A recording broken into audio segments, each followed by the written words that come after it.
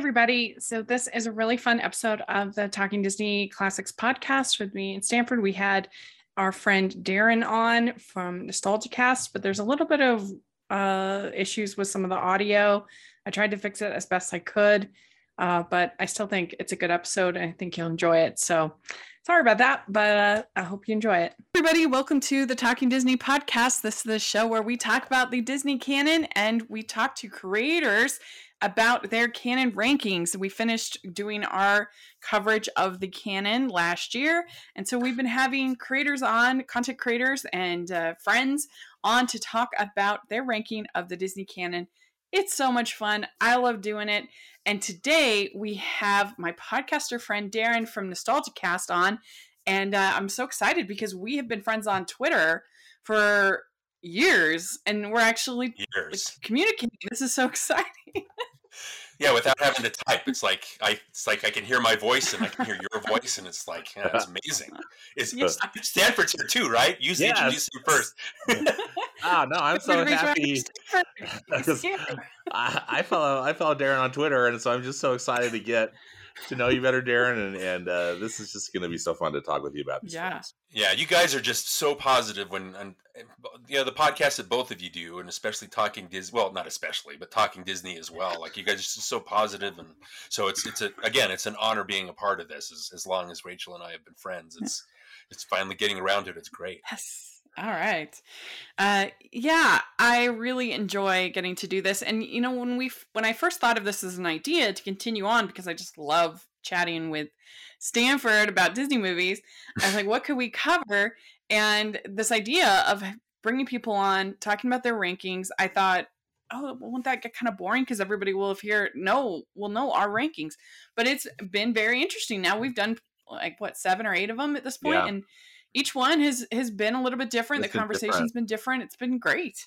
Yeah. I've enjoyed it a lot too. It's been listening to it, so I can only imagine what it's like being part of chatting about it. Well, tell us a little bit about yourself, how you started, how you got involved in the podcast, and what you guys do, and your history with Disney, Disney animation.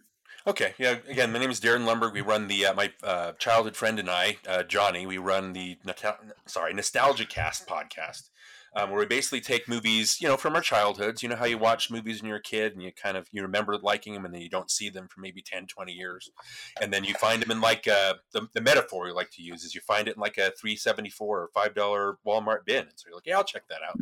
So you buy it. It's the cost of what used to be a rental. I believe people remember that you could actually rent movies from video stores, and so you bring it home, you watch it, and either they stand the test of time, or like, oh boy, why did I like this? It's just one of those things that doesn't quite matter. So just a fun idea.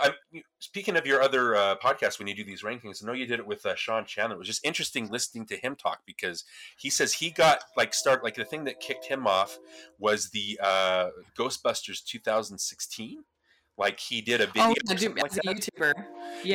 Yeah. So what I did is I've always been into movies. Like I always talk about how I'm an only kid, and so my mom raised me. And so as a babysitter, she would just leave me. She would rent maybe 2 movies because she was a Tupperware dealer, all these little odd jobs she tried to do. So she was away for most of the time. But if she could leave me for 4 hours with a couple of movies, I would be fine. I would just sit there and watch movies and absorb. And so that's, I've always wanted to talk about movies. I studied to be a film critic in college. I attended the U of U for a little bit. And then around the time that Pirates of the Caribbean, what was the second one? Dead Man's Chest came out. I realized that people hate critics. And so I decided that maybe I didn't want to be a movie critic. But so a little bit after that, I started my own blog. It was called Finding the Wrong Words. It got away from me, but I used to write a bunch of articles and do different series and things like that. And so one of the projects that I did was I called it Disney Animated 50. Again, it's weird because Stanford, you said that you did your canon watch when Tangled came out around. Yeah, I did. That was the first time I did a full canon watch. Right. So when Tangled, the 50th feature. Yeah, it was great. So by the time they hit that, I thought it was a milestone. So I thought, well, I'll do my own project. And so I did Disney Animated 50 on Finding the Wrong Words. Oh, that's cool. I watched all that. And again, I talk about it in the first article, the first piece, right? I reviewed Snow White and the Seven Dwarfs, but I've never been like a big Disney person. I think I was around the time I started really liking movies, I think I was too old for Disney. And so all I ever really knew of them was that little batch from the 60s to the 70s where their You animation can never just be wasn't. too old for Disney. Right? I know, right? So, yeah, but I just always I thought hear it what you're was saying. not my thing. So, yeah, so, everybody has their stupid phases, and so that was mine. But, going back and watching all the movies, I just, it was fun, like, oh, these movies are actually great, or some aren't so great, or that kind of thing. And then, Yeah. like I was talking about with Sean, like around the time Ghostbusters came out, that was the time I thought about starting to do a podcast, and that was the thing that kicked it into gear, because I think nostalgia can either be a killer or it can be something that really helps your opinion of movies. And I think the nostalgia around Ghostbusters was just so toxic. Just the way that everybody got death threats, Leslie Jones especially, and so that kind of kicked it in my brain and about starting up a podcast. So that's where the idea came from. But again, it's just interesting. And then Rachel, you started your first Can Watch with Big Hero 6, I believe, right? Yeah, well, it was that year. My original website was 54 Disney Reviews, because the idea was that was all I was going to do. Yeah. I was just going to review the 54 films, because I had a torn ACL in my leg and I couldn't really move very much. And so I needed something to do. And I just turned out I really enjoyed writing about films. And so I just decided to kind of keep at it. And then I ended up sort of starting the YouTube channel. Originally, my YouTube channel was more for unboxings, because I really enjoyed doing that. Right. And then I did the How I Met Your Mother.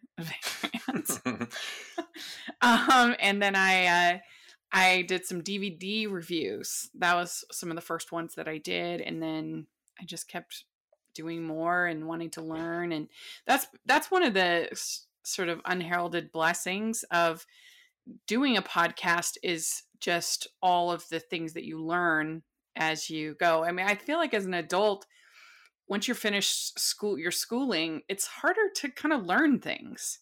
Yeah.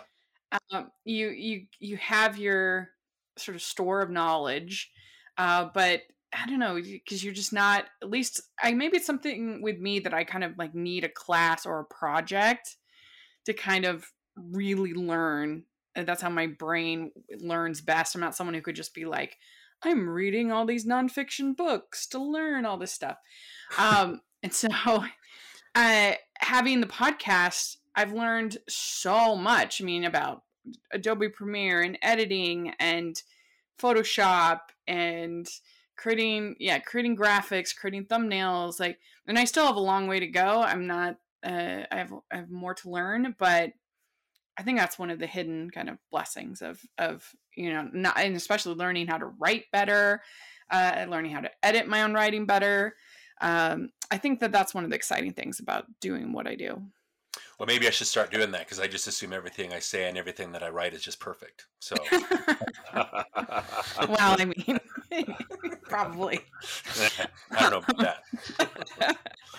Well, what do you think that you learn from watching the complete Disney canon every film? Well, number one, I learned to get over myself. Animation is the medium of it is, there's so much to do and so much to express, and Disney especially, I think you mentioned this in one of your other episodes too, it's just a learning curve, and it's like you learn everything about the world at the time and how everything was functioning. Just from like the Disney animated 50 perspective, it's great seeing like Walt get an idea and then try to put that into words, and just the stages that he went through, like doing Snow White and Pinocchio and Fantasia, and having it like bankrupt him and not make as much money as he needed, and then having to back off and try to, well, before that, obviously the war hit and he had to do all the package movies, and so just to see him try and stay relevant with all his shorts and things like that. And then when he came back, he came back with Cinderella, and just he had to cut things back and couldn't spend as much because he realized he was losing a lot of money. And then obviously he kept trying to figure out how to work the box office and the public, and there are ups and downs. And obviously when he started going out, they started using the Xeroxing, and there was that whole, the waning period from the 60s to the 70s, and then the Renaissance and the after, so it's interesting watching the stages, and it's interesting watching them figure everything out, you know what I mean? And how to build their legacy, so to speak. And so it was that was the biggest, I wish I still had it in my brain, because like you're talking about, I think there was a point where I watched movies and absorbed movies, and then I think I just stopped. Like my brain was like, I can't handle it anymore. So I can only remember what you remember, and everything now is just, it's going to be hard trying to keep everything fresh. And so I wish I could go back to when I finished. Like Tangled was the last review that I wrote, and just being able to look back and go, I know this whole journey. I know all the little the techniques that they tried and the new technologies that they built. And it was just so fascinating. It's in there somewhere. And again, doing this for your podcast, being able to go back and read my notes and read my reviews. Oh yeah, I did write that. Or oh yeah, they did write that. And find out a bunch of fascinating little tidbits about the movies and just, the journey that they took and the journey that we took as viewers. But, the biggest thing of all is going from somebody who didn't really like Disney to someone who is just obsessed with it. And again, it's part of every other legacy. It's just a big part of every other movie or every other genre or every other medium that's been made. It's just fascinating looking back on that. Yeah. What do you think about that, Stanford, about watching the canon? Oh, I really love what Darin had to say about it. For me, it was a very much a nostalgic thing, just revisiting, because I loved Disney movies so much as a child, but I never really stopped loving them. So that's I just enjoyed just the whole experience of rewatching all the movies, and then also completing, like, watching movies that I had never seen or had only seen parts of. For example, like with the package films, I'd seen some of those shorts, in other settings, or maybe like on the Wonderful World of Disney or something, on TV. But being able to understand it better in context has been fascinating and rewarding. And then also just being able to look at it through, I guess, more mature eyes. Yeah. Not that I really feel like mature. We know Paul Stanford.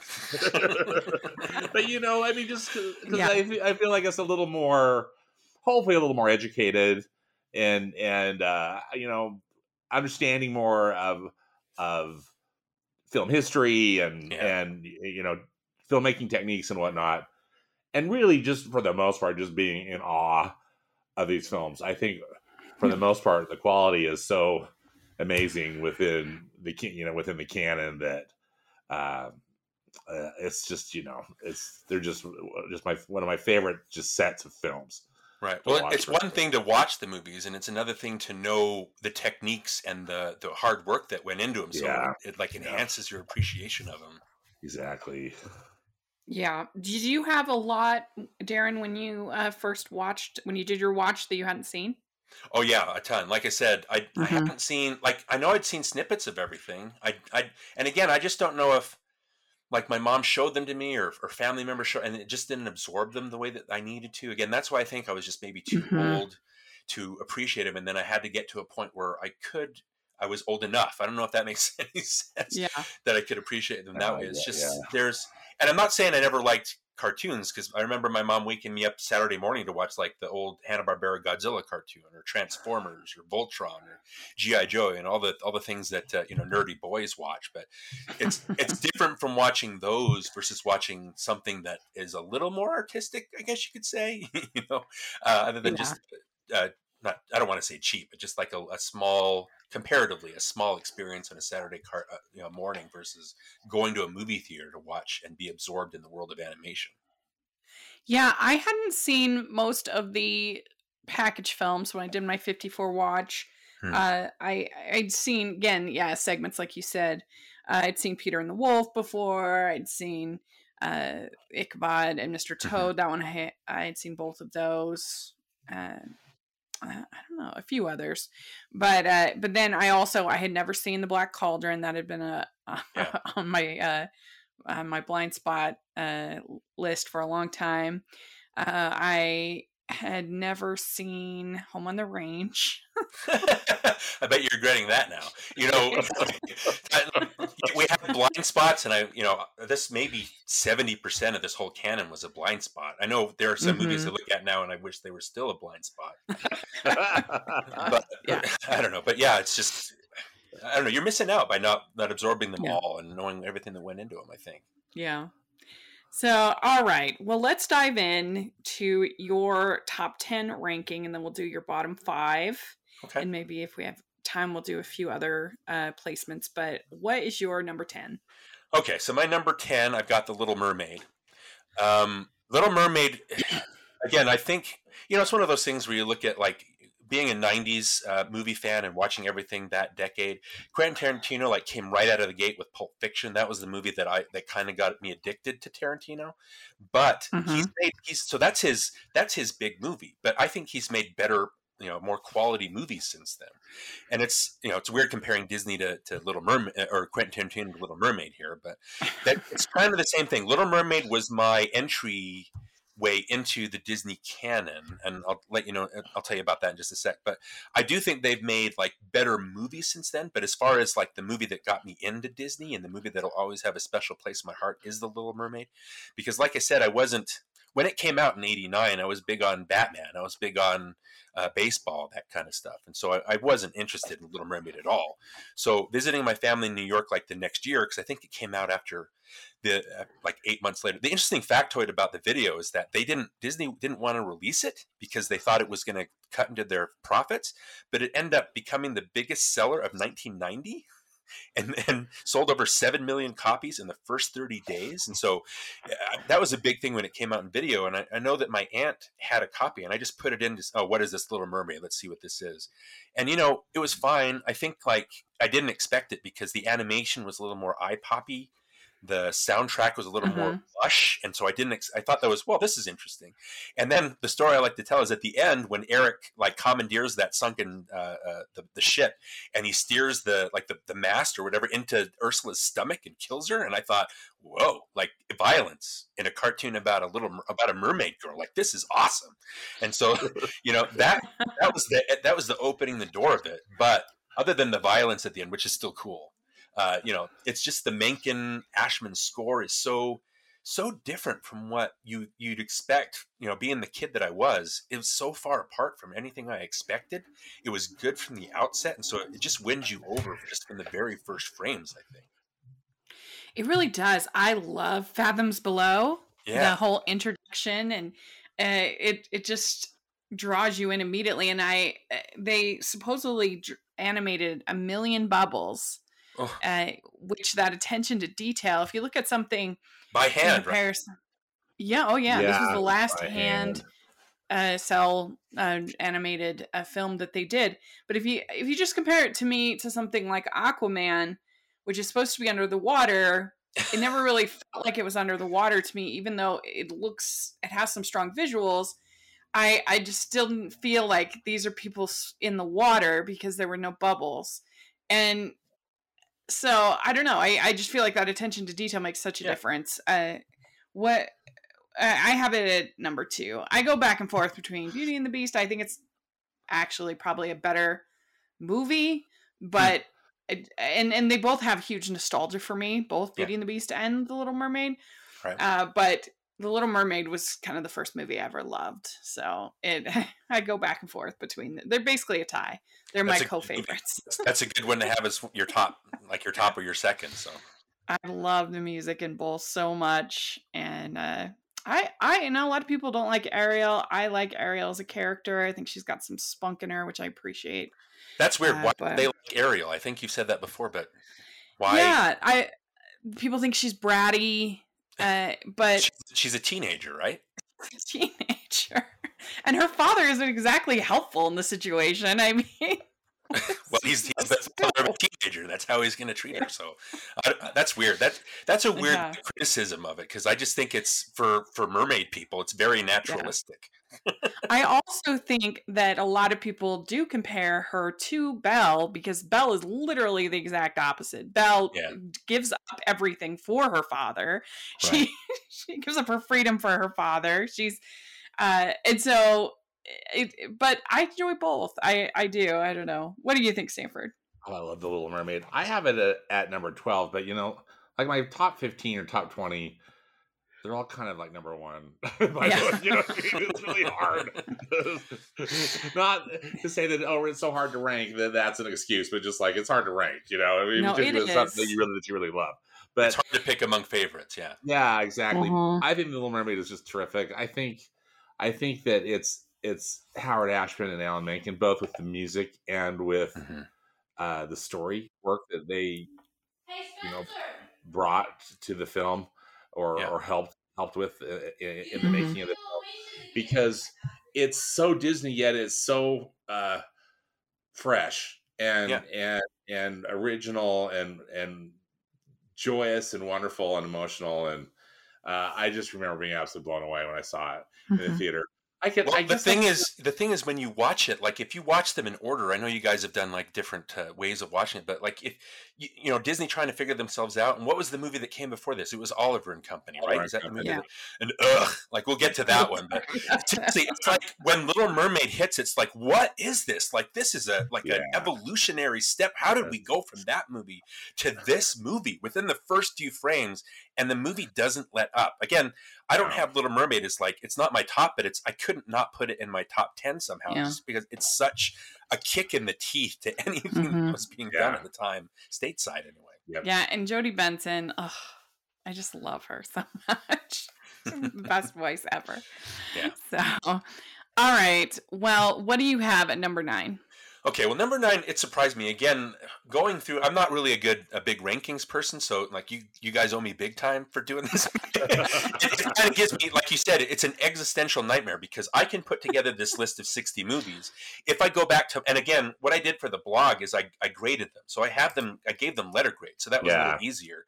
If I hadn't have given these grades, it would have been a nightmare, because it would have taken me, I would have said, Rachel, we need to postpone this by like 3 months, because I'm not going to have my list ready. But like literally, I could put this list together, and tomorrow it'll be different, because I'm going to be different. Yeah.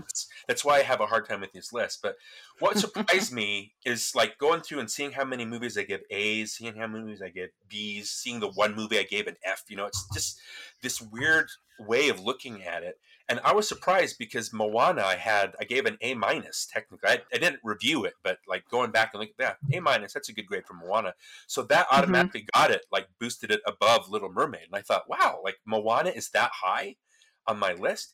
Because if you when we get done with this list here, you'll see that most of my movies are from like the first 10, 15 years or 10, 20 years of them being in business, because I just got addicted. I'm going to be a huge on the history of it. That's always going to tie in with my view, with my how I view the movie itself.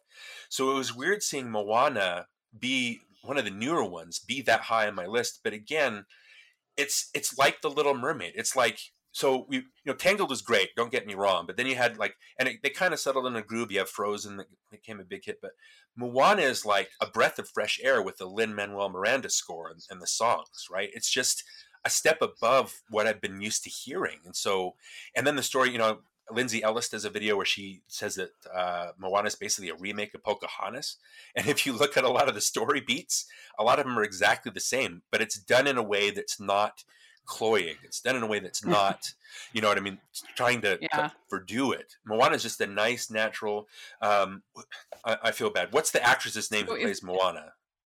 Cravala, Ali Cravalho. I think she is a doll. She is amazing. Like her voice work, I'm in love with her voice, and so just that. Yeah.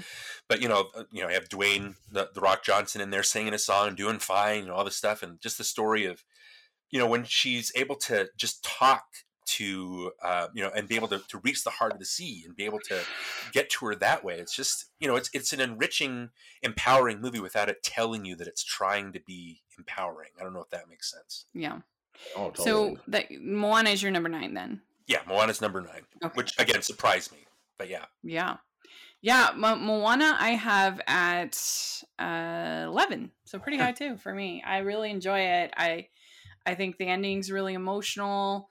I think that it almost feels, I compared it in my review to the Odyssey, actually, because in the way that in the Odyssey, they have all these different kind of stops along the way that, challenge them.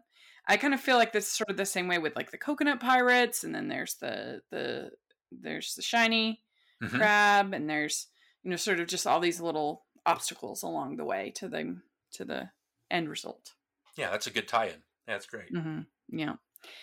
So, where do you have Moana, Stanford? I have Moana at 25, and that's not a slam to Moana, because it's a movie that I love. I think that Ron and John, that John Musker and Ron Clements got to make another kind of their final movie at Disney, and have it be such a home run.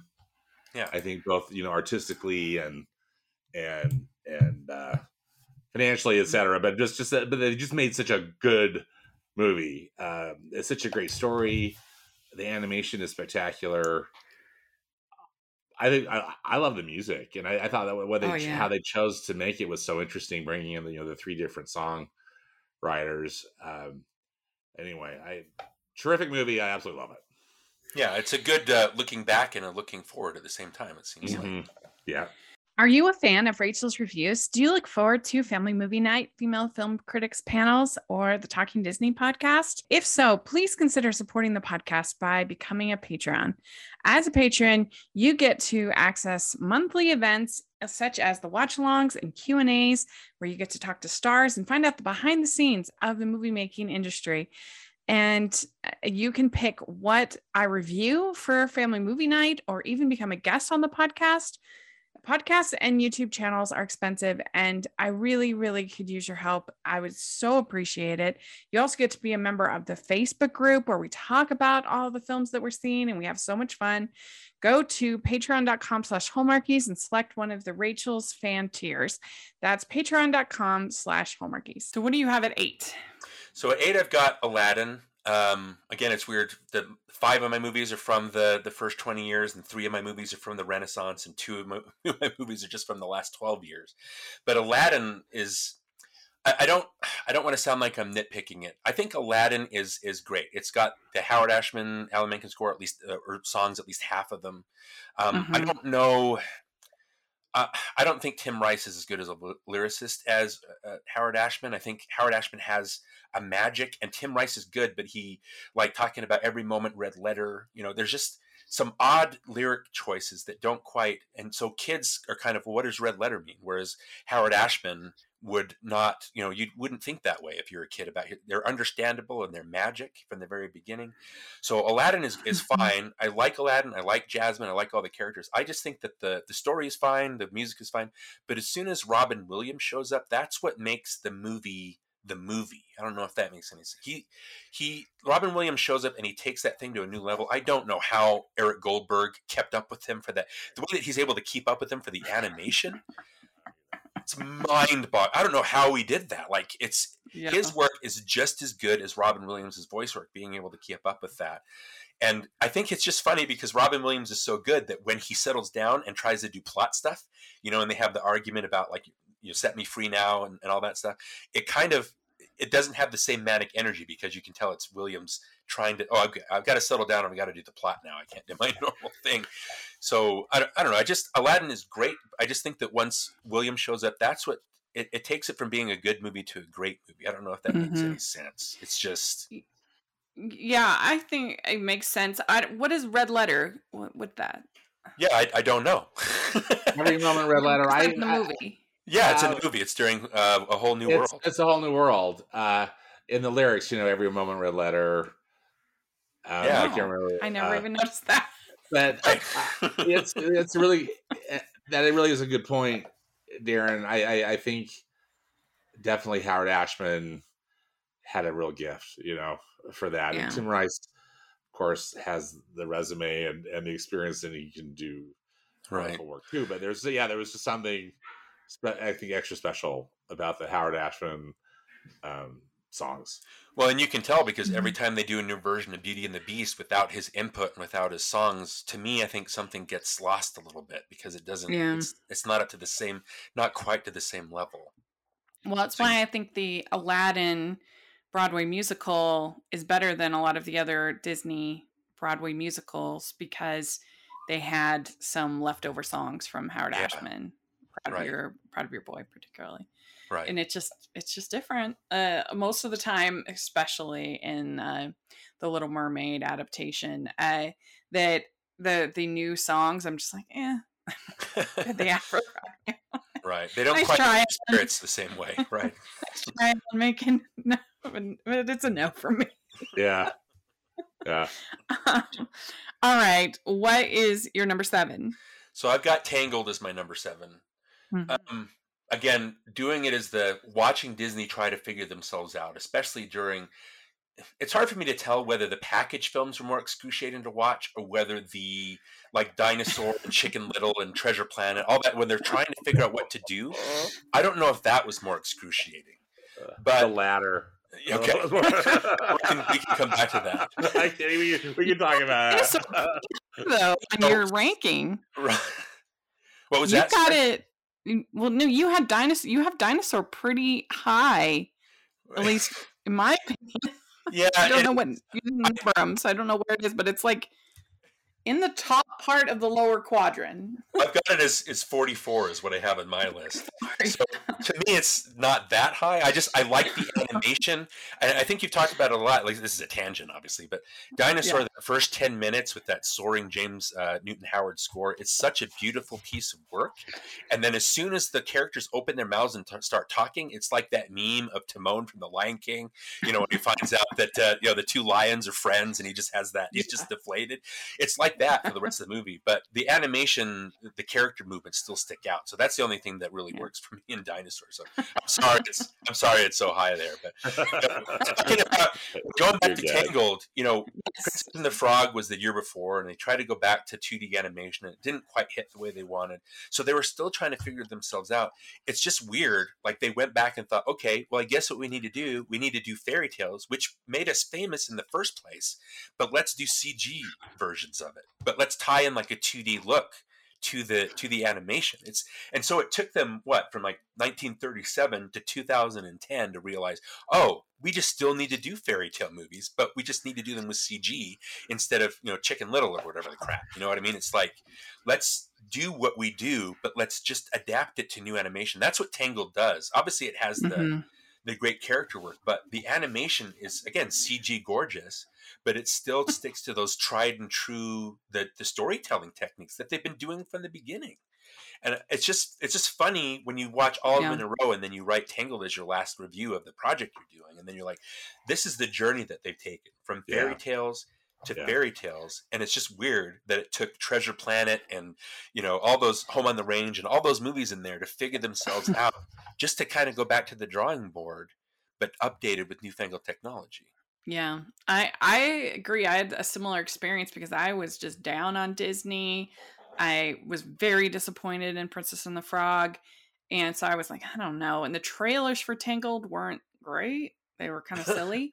Yeah. And so I went and took my younger sister, and I was just dazzled by it. I absolutely loved it. And I still love it to this day. It's my number 3. I think it's one of my favorite movies. If I were making, I forget where it made in my top 50 movies of all time, but it was definitely on there. Well, I also want to point out that relationship between Rapunzel and I love that she calls him Eugene, first of all. Oh, yeah. That she's able to cut cute through that. But at the end, when he sacrifices and he gets stabbed and he cuts her hair, and the whole thing. Hopefully, people that are listening to this have seen Tangled. But obviously, he dies. But there's that moment of quiet, when they both realize what they're missing because it's too late or whatever, and they have this long moment of silence that just really hits you in the gut, and it's just. I don't know, just that they took the time to do that. Good. It's just so well done. On top of all the funny stuff with the horse and everything. It's a very human cartoon. Yeah. What about you, Stammer? What do you think about Tangled? I know we've talked about it. I adore Tangled. I have it at number 10. And I just as Darin was saying, I just finally feel like Disney figured out how to do a CG movie and then also make a CG fairy tale that's a Disney movie. And it's so good in every regard, so funny, so emotional. As we've talked, kind of hit on the humor's so good. I really like the music. I know some people don't necessarily like the music. I saw Alan Menken do a one-man show where he's just basically, sitting at a piano. I think you saw that at this D23, Rachel, right? Yeah. I saw it. I didn't see it there. It was at another event, but I think it was probably a very similar style of show. But when he got to the Tangled portion of the program, he was inspired by Rapunzel's long hair, and it made him think of Joni Mitchell and kind of 70s and folk music, and that you really get that in the opening number, "Where Would My Life Begin," with all the guitar and whatnot that's in that and in that piece. But anyway, That's true. I digress. But I love everything about Tangled. Oh, the one other thing too, I love that scene that you were talking about, Darin, when Mother Gothel's fallen out of the tower, thankfully, finally, and they're having that quiet moment together, and then the tear, drops out and ends up healing him.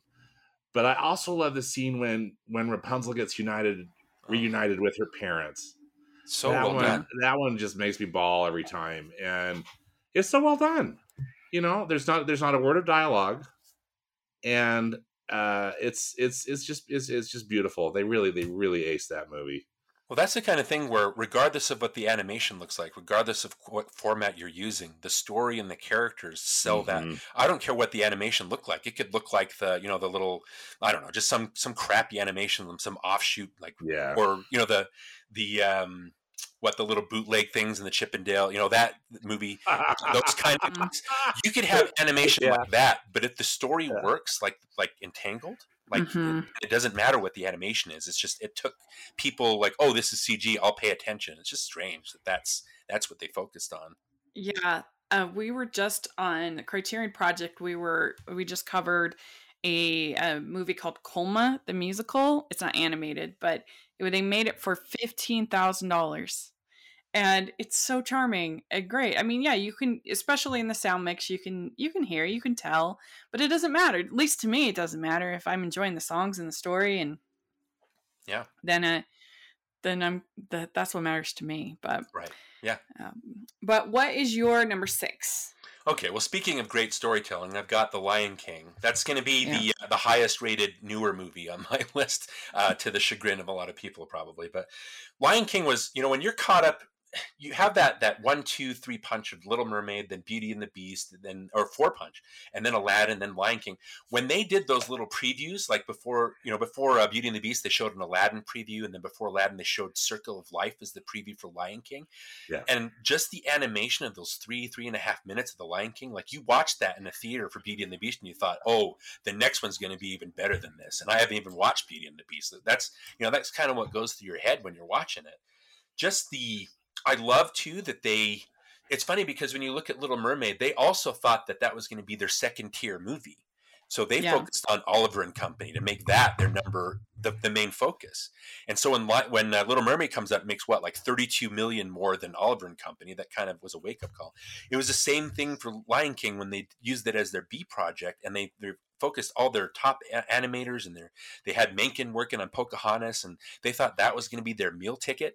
And then this movie comes out, and it has like the mythic storytelling. It has the animals, first of all, so it lets you do all these, like it lets you do Hamlet, it lets you do all these themes that are so dark for kids, but since they're done from an animal's perspective, it's okay for kids to watch.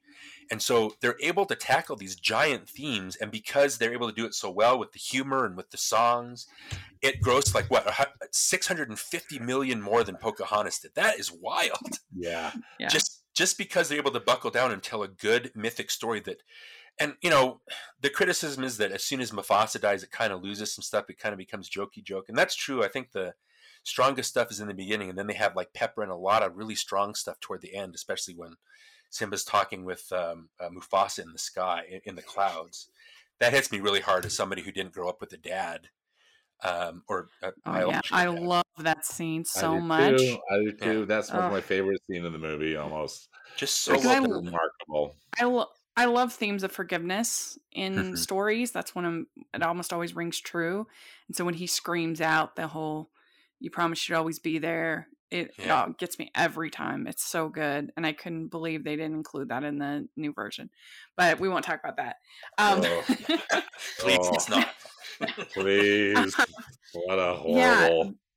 I remember when I was going out of the screening, the guy was like, "What did you think?" I was like, not so much. Didn't like it. He was like, "Really? Yeah, it wasn't great." But I love Lion King. I think it's great. And whoever said that about it getting jokey is ridiculous. You've literally just had a main character die in a horrible stampede. Like you need some levity. comic relief. I mean, there has to be a Falstaff type character in every Shakespeare play. Like, you need to have a break and breathe. And I don't care what anybody says. That Hakuna Matata, when that came out, that was hilarious. Everyone thought it was so fun. Well, they're getting Simba addicted to the easy life, right? He has all the responsibilities, and his father's just died, and so getting caught up with Timon and Pumbaa is like, oh, this is much better. But that's the whole point. He can't run from his destiny, I guess. He can't run from being part of that circle. So I do think that the humor serves a certain narrative function. No, it does.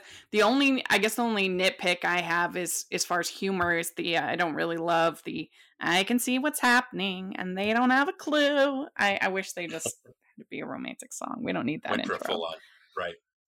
But other than that, but Stanford, what about you? What's one of your favorite things about Lion King? Well, as Darin was talking about, that Lion King trailer that was in front of Aladdin was so jaw-dropping for me. And then just to see, and then also just then you see it within the context of the film. That circle of life scene is just stunning, and I never tire of it. And I have so much respect for the Lion King. Overall, I quite like all the music that Elton John did.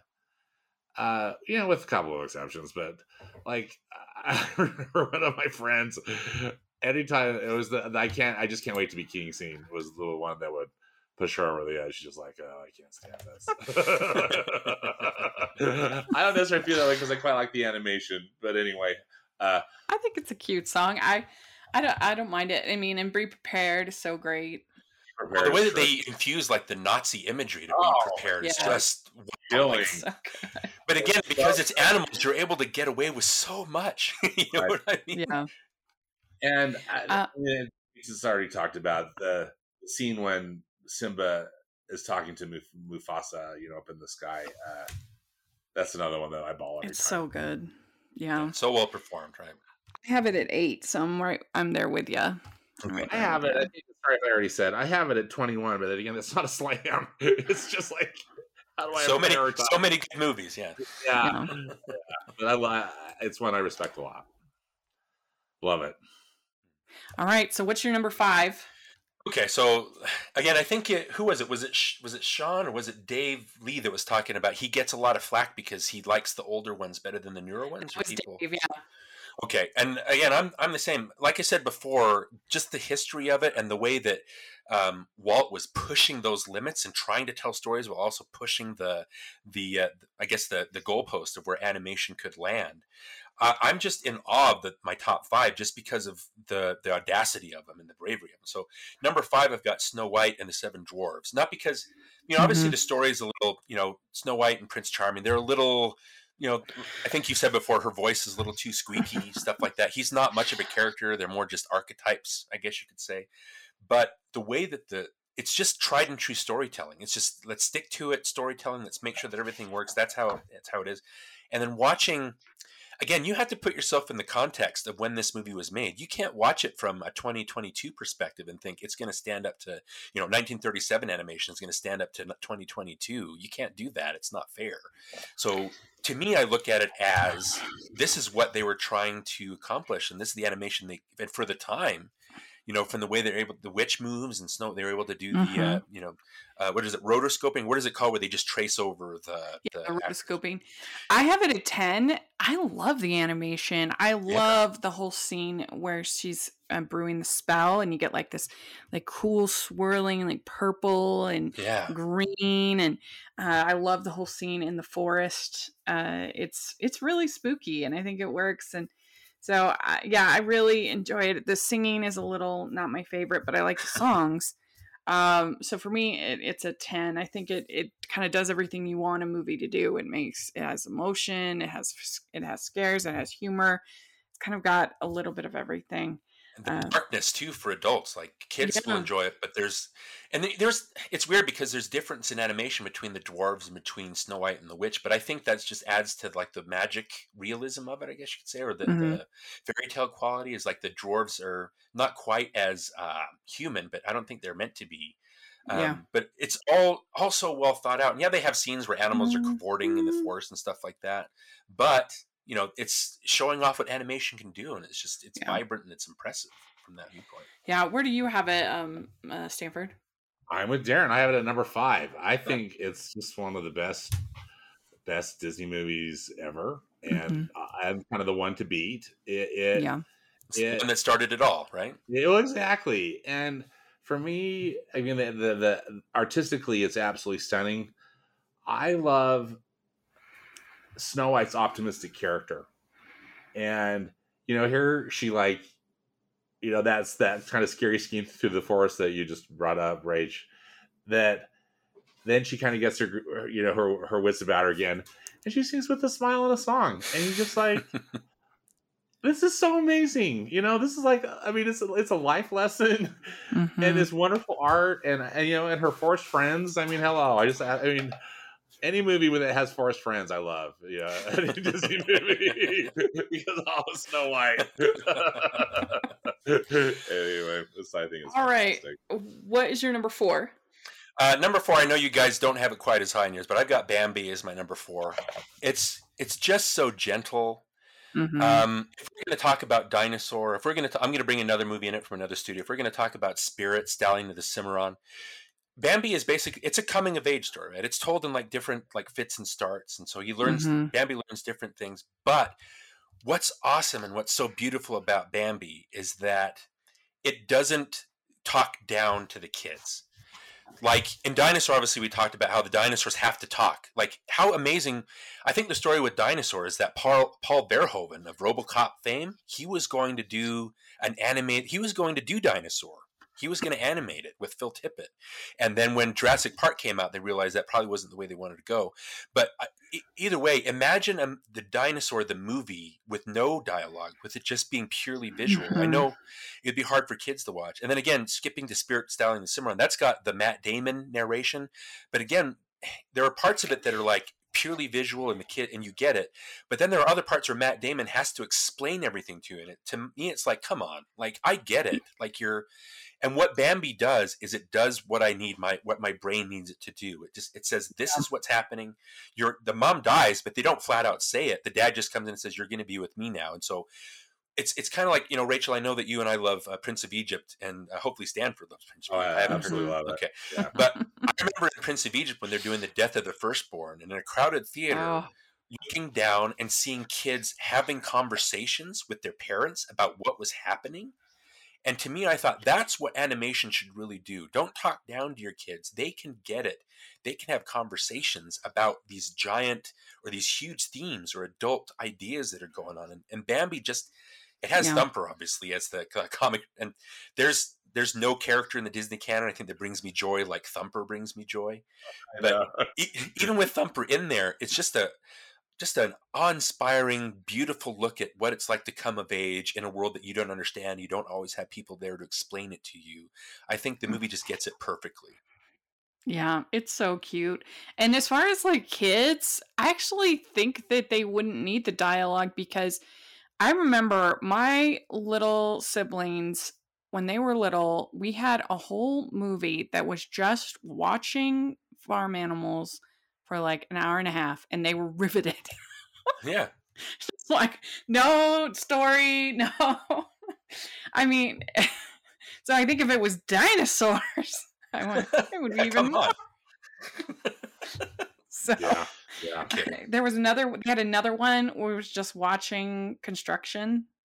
And again, they loved it. Yeah, come on. It was kids are smarter than that. The movie. Yeah. So jeez. All right. We'd like to take a second and thank our sponsor for this episode of the podcast. It's the Hallmarkies merch store. Are you looking for that perfect gift for the postable, Hardy, or Hallmarky in your life? What about getting that t-shirt or hoodie that will help you stand out at your next holiday party? Now is the time to check out the Hallmarkies merch store. Full of festive designs by artists like Jessica Miller, Carrie from Hallmark Comics, and more. You can even have more than just shirts, but totes, cell phone cases, notebooks, mugs, and more. And it isn't just Hallmark. We have designs for Anna Green Gables, Man from Snowy River, The Nanny, and more. Every purchase at the merch store goes to help support the podcast and allows us to make the great content you know and love. There are frequent sales, so go to tpublic.com/stores/hallmarkies or see the link in the description. That's tpublic.com/stores/hallmarkies. What is your number 3? I think is where we're at. Yeah, 3. Okay, number 3. I want to get your guys' perspective because I know that Pinocchio is my number 3. And you guys have said that this, or Stanford at least, has said that the story doesn't really work for him. What is it exactly about the story that doesn't work for you, Stanford? I think a lot of it, Darin, is carryover from childhood. It was just so scary, particularly the whole the combination of Pleasure Island and Monster of the Whale. Yeah, scared the absolute crap out of me when I was a kid, and I don't know. So there's that. However, watching it as an adult, I'm over that. Now, at least I hope I am. But but I'm in absolute awe of the artistry, and so I have Pinocchio still at 22, but it's one of those movies that I can see why people love it, and also I think why many consider it to be one of the finest, if not the finest, animated film from the Walt Disney Studios because of its just absolute tremendous artistry. I still can't necessarily get over how much I just don't really love, and I guess it just boils down to just like personal enjoyment, as far as just ranking, and that's what it kind of had to come down to. Particularly with this, like my top 25, just like what do I really enjoy or not enjoy? But that's it, and I admit it's a bit immature and kind of shallow. where I'm coming from. Well, I'm being honest. 25, so because I'm the same. They turning into the donkey scene is so terrifying. I just think that, and maybe we could talk for just a second about this trailer that released today as a recording for the live action, but I just can't imagine that. I don't think that we'll even have Pleasure Island in the movie. I just can't imagine that being in a modern. Rachel, because there's a scene where like that plank comes down off of a ship, what looks like a ship. I think it's a bunch of little boys going to Pleasure Island. But anyway, I'm just saying. I just can't imagine in live action kids turning into donkeys. That'd be so terrifying. Well, if you're going to take like some images of your childhood that really scared the living crap out of you, like the Lampwick turning into a donkey and it's animated. Yeah. That's what's crazy. It's one of the scariest things. Look at the animation, how good. Yeah, it's the animation, but it's also like he doesn't realize it. You're looking at it from Pinocchio's perspective, like he's turning. And finally, when Lampwick gets it, the way that he freaks out and he screams for his mom, it's like that's horrifying because you're in that situation. Yeah, the panic in his voice is just chilling. The filmmaking is that the music and the way that they've edited that scene. I mean, it is just you get goosebumps just thinking about it. It's so scary. Because the whole thing here is it's all subjective, right? We're all going to have different lists. So I don't blame. I'm not going to look at your guys' list and say, "Oh, you've got Pinocchio at 25. I can't talk to you." It's not like that. Because all these movies are going to hit you in a different way. I just think like as a second movie, instead of going for the princess route, he went and told this story. And so it's amazing. And the way that they use the multi-plane cameras, I know they used it for Snow White, but they had as many as 12 layers of animation. There's a shot at the beginning when you get like a establishing shot of the town, and it zooms in and it has birds and it goes like through the see people. And even from today, I look at that and go, that is amazing. Yeah. That's astounding. And I want to go. I'm sorry to interrupt you, Darin. I want to talk to the animators and learn more how they did that underwater animation when Pinocchio and the cricketer looking for Monstro. I mean, looking for Geppetto, clearly, but I mean, how they get. I mean, you're underwater.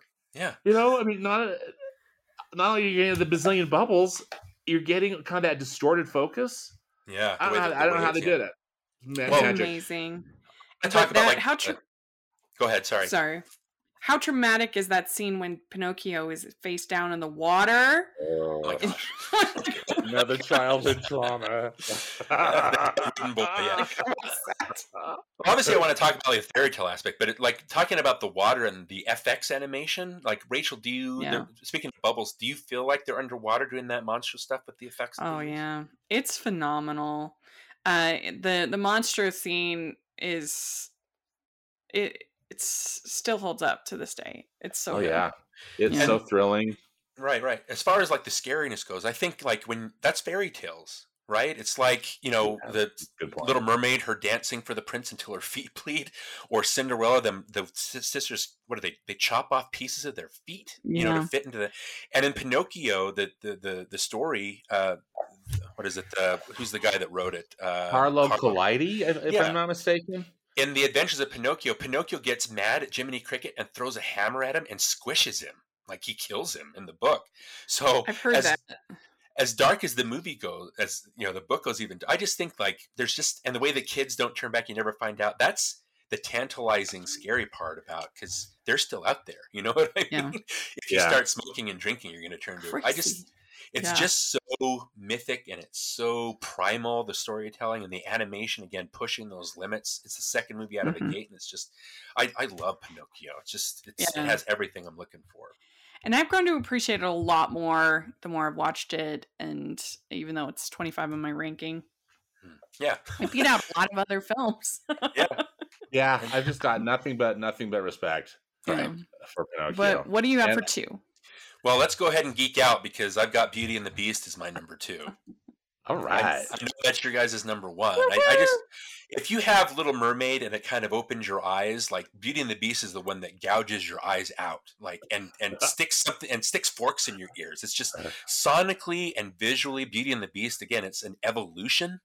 And it's, there's one more movie, obviously, that I think beats it as far as animation goes, but it just is so supple and it's so rich, and the score is so, I wrote in my review, it's like the score, holy crap, the score. It's like, it's so Broadway ready, and it's beautifully done. Everything is of a piece in Beauty and the Beast. I don't think it ever makes a wrong move. And obviously, and everything that the live action remake did, I think it just took away that magic. And that's what made me so angry about the live action version. It's just, it has to over explain everything, and it has to give Gaston PTSD. And it's like, why? Why do you need to put the stuff in there? It's a fairy tale, and it suits all those little, the nooks and crannies that fairy tales kind of explore. Yeah, don't even get me started on that. No, we hate the remake. That's all I care about. You can put Pinocchio as low as you want. But let's all agree to hate that remake. But I love Beauty and the Beast. I love the songs. I love the story. The beauty is found within. I love the fact that people can change.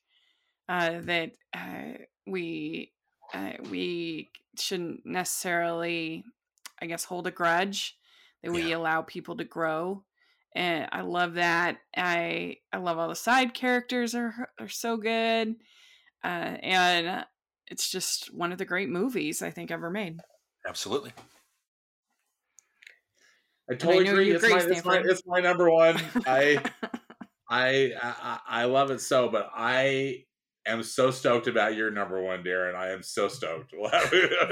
Tell us your number 1. Drum roll. Okay. Sleeping Beauty is my number 1. Yay! In my review, if Sleeping Beauty, if I had one movie to take on it with me to a deserted island, one Disney film, it would be Sleeping Beauty. I just think, and again, I'm going to talk about Fantasia for a little bit here, which I don't rank quite as high as most other people. Disney was trying to push limits. He was trying to make art, but also trying to tell stories. I think when he set Fantasia to classical music, that was a brilliant idea. My problem with Fantasia is that it's animation, but there's no story to involve me. And so it constantly puts me to sleep. Every time I try to watch Fantasia, I fall asleep at least twice just because I drift off. It's so long, and it's so, as far as story goes, I need to have a narrative involve me. I just think with Sleeping Beauty, first of all, he's able to take that Tchaikovsky ballet, and the fact that he sets the whole movie, he doesn't write new songs, they just put lyrics to it. But he sets that Tchaikovsky score to this animation, so that accomplishes, I think, what he was trying to do with Fantasia. It's like what works about it. And then also, because I know like Beauty and the Beast is gorgeous to look at, Lion King is gorgeous, Tangled is gorgeous, all these movies, but if you were to think about museums, you know how you go into a museum, like when you watch Beauty and the Beast, you kind of absorb everything as it goes. But with Sleeping Beauty, I kind of approach it as like I would approach it at a museum. Like you see a painting, I want to stop and I want to look at every frame that's in front of me. I want to look at the aesthetics of it. I want to look at all the thought that went into it. Every single shot in Sleeping Beauty is that to me. It's got a vertical horizontal line aesthetic. Like you can look at it and see where everybody's lines and how everything is set within the frame. It's just such a gorgeous movie, and it does have the comic relief. It does have all like the lovey-dovey, it does have the songs. It does have Maleficent obviously as the villainess you love to hate, all those things. But on top of that, it's art. Like I would say every frame of this thing is art. You can look at this, you can take any frame, and it's just gorgeous to look at. That's the aesthetic, and I think it's my number one because I think that's what Disney was aiming for. All the things that you read about, all the things that he wanted to accomplish. I think he accomplishes it with Sleeping Beauty. I just think it's a gorgeous. Oh, I don't know. I'm in love with this movie. I want to drink every frame of it in. I don't know how else to explain that. Yeah, I mean, I do think you could literally frame every single frame of this movie. I have it at 7. I really love it. I mean, I have it at 7 too. Yeah, I have to super nitpick. The Scump scene I think goes on a little too long, but other than that, I really love it. I love the fairies. I love the music, as you said. I think Philip is a great prince. Yep. So I'm with you. Archetypes, right? I mean, obviously, like people kind of push back and say that Briar Rose and Philip aren't really characters. And again, she doesn't talk for the last half hour. Like she goes silent when she finds out what's going on. But again, it's they're just pawns in this good versus evil like battle that's going on. It's the fairies versus Maleficent. I disagree with that about Philip, people who say that, because he's like shows some spirit. He says this isn't the 14th century, right? Yeah. He has that whole debate with his dad. He has that whole scene with Maleficent where she chains him up and so much for our true love, and I think he shows some real spirit. Yeah. I disagree with people that think he's a bland prince. Compared to Snow White and Cinderella, he's way better. Yeah, absolutely. Good. I'm glad. Yeah. Do you agree about Philip Sanford? Yeah. I don't really care. Sorry. I am all about the art in this movie. Yeah. It's just I am so blown away with how just as Darin described it so well. I mean, and you too, Rach. I mean, every single shot is so gorgeous. I've had just the kind of pleasure of going to a couple of museum exhibits where they had some Ivan Earl original art on display, some of his background art. Yeah. And it's so gorgeous. You just can't, you can't believe it. And a thrill was being able to see Sleeping Beauty on the big screen. Oh. They showed it at one of the Turner Classic Film Festivals a few years ago. And it was like the favorite thing I saw, being able to see it on the big screen, it was just a beautiful projection. It was, digital projection, and it was just stunning. I kind of want to see it in 70 millimeter, or whatever they were calling it back in the day. I would love that. Yeah. It was the first movie to be released in 70 millimeter, like just the widescreen compositions. Widescreen. Oh my gosh! It's just absolutely. It's gorgeous. It's just one of my all-time favorites. I love it. Yeah, perfect. Great. Well, I know we're running over time, but let's just real quick. Why don't you kind of list off and maybe give us a little bit of explanation of your bottom 5? I'm sorry, Stanford. Hey, it's okay. I think I'm the only person who likes that movie, and I'll own it. And I respect your opinion. Yeah, rescue. And Rachel's opinion. Well, again, I tweeted at you that Home on the Range is my rescue. I just want to tell you just a little story. When I was putting together this list, had like the grade that I gave Home on the Range, put it like above certain movies that I'm like, I can't do that. Like, I can't put this movie above like Mulan. I can't put this movie above, Frozen or Alice in Wonderland. So I had to lower my ranking of Home on the Range, regardless of the grade that I gave it, just because it doesn't like have the lasting power of a lot of other movies. But Rescuers I just think the animation is just, they went from the Xeroxing and they had like a step above. They were able to trace it better. So, but it's still, I'm sorry, Stan, it's one of the ugliest Disney movies I've seen. Listen, it's all fair. And I'm just, because I like the Zsa Zsa Gabor and the Bob Newhart characters, I'm happy that a Rescuers Down Under exists, so I don't have to defend the Rescuers. I just think the story is a little languid and it's really slow, but that's just, it's subjective. So that's my number 56. See, I think this is really funny because you said you have it at 56. Yeah. Right? I have it at 54. So we found someone who dislikes the Rescuers more than me. With regret, because I hate when I nitpick something that somebody else likes. Oh no! Thank you for being so kind, but no, I wish I could stand with you, but I can't. Did you know it was? Did you know it was so not people's favorite? But before we started this podcast, Stanford. Oh no! I mean, not really, but then it also but I'm not surprised because it's in a way it's kind of an obscure movie in the canon, Yeah. Not that it's not just even though it's the now Frozen has had a sequel, but other than Wreck-It Ralph, but it was the first animated film that had a sequel, right? Just within the Disney animation stuff. Right. So anyway, so what do you have next?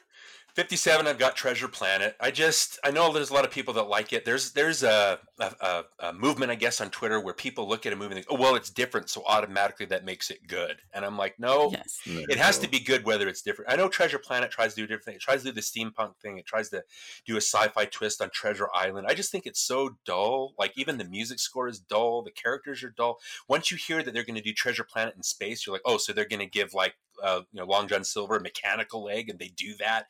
They hit all the beats that you expect them to be. There's just no surprise to Treasure Planet for me. It doesn't work for me at all. So, but the animation, agree. I have it at 44. Yeah, I have it at 40. Yeah, I agree. Yeah, I think I have it in the 40s too. It's just dull. It's not great. Yeah, needs more life. And then for number 58, I know that we're all kind of in agreement on this one. I got Chicken Little as my next second or third to worst. Rough. Just the way that again, Disney's trying to figure themselves out. It seems to me that they thought, oh, well, DreamWorks is doing like pop culture references. We'll do that, but at Disney. And it's like, no, don't do that. Like we need a story first. And it's got humor that just isn't my humor. The part where Chicken Little's trying to show the whole town where the aliens are and the mayor or something stops and goes, oh, a penny. And it's like, what humor is this? Who is this for? Like, even the humor doesn't work for me in the movie. It's just, it's off-putting as an experience. I think just like don't try to be something else. Try to be yourself. That's the problem with it. Yeah. I have it also at 58. So good. I have it at 56, which I kind of can't believe. I'm like, dude, I have it that high. It's because the other ones are so much worse in my mind. Okay, and then for 59, I've got The Black Cauldron, which is just a languid experience as a movie. Again, I wrote in the little snippet that I did back in the day that I don't even know what the main character's name is. I can't remember anything that happens in this. I just know that the protagonist doesn't solve anything. He has somebody come in and solve things for him, and that doesn't work for me. Just the way that they're trying to be Star Wars, they're trying to be Ralph Bakshi's Lord of the Rings, they're trying to do all these things, and they're just not as good at it because, again, did Katzenberg or whatever cut out like a whole section of it? Is that what you guys talk about? Yes. We want to see the pre-Katzenberg cut. I don't know if the extra half hour is going to help the animation or the stupid. I don't think so either. It's It would be kind of morbid curiosity. I have it at 55, so I'm right there with you. Yeah, it's see, and I have it at 60. It's the worst for me. Okay. Mm-hmm. So Home on the Range moved up. Stanford for you? No, I have Home on the Range at like 58, I think. Okay. So low. I've got to double check, but yeah. I have it at 60. Yeah, it's on the bottom for Rachel. I know that for sure. Yeah. It's weird just because I don't think two ways about it. I think it's just harmless. And so I watched it and was like, yeah, whatever. And then I haven't thought about it since. But it's just funny seeing people like bring it up again and again. It's one of the worst. Yeah. So maybe I need to watch it again. I have it at 59, and I think too. Well, a big thing about it, Darin, I think probably, and I don't want to necessarily speak for you, Rachel, but I know we've talked about this in that, Disney was touting this was like their final hand-drawn animated movie. Yeah. And so like that should make it maybe kind of special. But instead it's just Drek, and you just think, well, this is the movie that killed hand-drawn animation at Disney in a way. This is how they went out. Yeah. Okay. So what do you have last?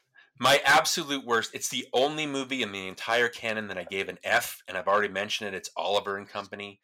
I can't think of another Disney movie that I've watched that I wanted to take a shower after watching it. This movie, it looks so dirty, and it's that the characters, like the main girl gets kidnapped and she's held for ransom, and the heroes are stealing from people. And then at the climax on the subway, the bad guy and his dogs get electrocuted to death on the subway tracks. The whole movie, and again, Rachel, we just talked about this on Twitter. Like, some of the songs are fine, but if you put them together, it doesn't work the same way that Beauty and the Beast songs work together. It's just, imagine and because they had different writers, right? I do like you do, Rachel. I do like that they had different singers come in. It felt like a talent show, not a talent show, but like just like a show. A sound check, right?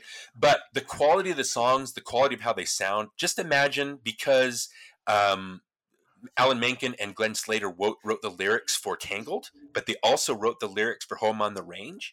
Just imagine if there was if they had Tangled, but they poured it in every now and then, a song from Home on the Range, and stuck it into Tangled. It would have the same effect for me. They don't work as a whole, the way that Beauty and the Beast or Aladdin works, how they all sound like they're relatively from the same mind. So even the songs don't work for me. Just the whole movie is just dirty, and it gives me such a yucky feeling. And the fact that it came out the year before Little Mermaid is mind-boggling to me. The uptick in quality is astounding. I have it at 48. I don't really enjoy it. I guess give it a tiny, tiny bump because I do like Once Upon a Time in New York City, which was the first Ashman-Menken song that they ever did for Disney. I do like that, and I also like Why Should I Worry? That's a fun sequence. I also there are not very many Disney movies that are set in metropolitan areas. Usually if they do, it's kind of a fantasy type San Francisco or that kind of a thing. There's a little bit of London and 101 Dalmatians. I do kind of like that New York is a character in this movie, but I really hate what they did with Fagin. I really don't like, it's not Penny, Jenny, I think. Jenny. Yeah. Jenny. I Jenny. like Jenny. So 48 is where I got for me, but I get it. It's not a strong film. Yeah. Ugh. Yeah. All right. Well, thank you so much for coming and talking with us. This was a blast. It's so fun hearing your ranking. Okay. Again, this is like I said. Love your ranking. Yeah, I've got like a bucket list of podcasts that I want to show up on, and just Rachel, like any one of your podcasts, even the Sex and the City one, like it would be a dream just being able to jump on and chat with you about that. And talking with Stan, it's a dream. And again, as much as Disney means to me, being able to come on here, I'm not the type to try and like audition or try to get myself. I know that whenever you comment on Disney stuff, I've posted like links to these, and so finally you noticed. You were like, oh yeah, you have that ranking. I'm like, finally she got it. Like, so that was kind of my audition. So I'm glad that. Thank you. Well, we will definitely get you on Hallmarkies one of these days as well, because we've had a blast. I've had a blast, and Stanford, where can people find you? On Twitter, I'm at Stanford Clark, and then I have a movie podcast and blog at moviespastandpresent.com.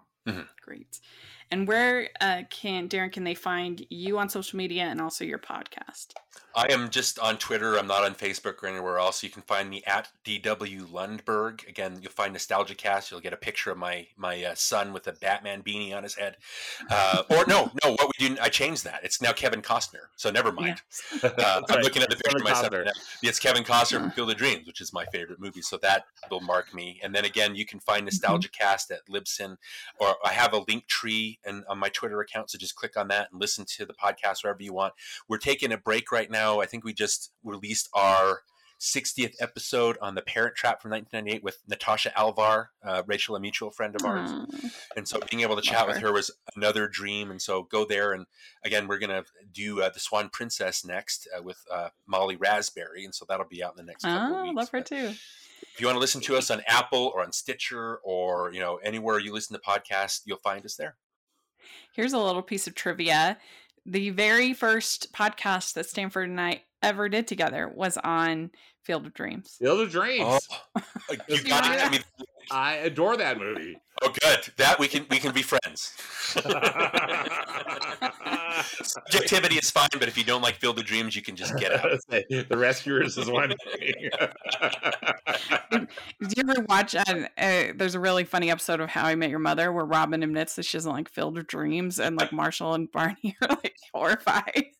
Yeah, like Field of Dreams. Yeah, that's why I stopped watching the show. Actually, I couldn't.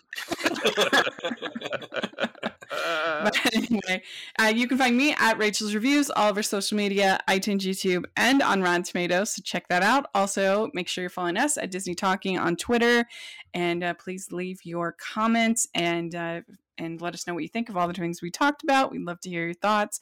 And please, if you are listening on iTunes, please leave your ratings and reviews. That helps us so much. And if you are listening on YouTube, please give the video a thumbs up and subscribe to the channel.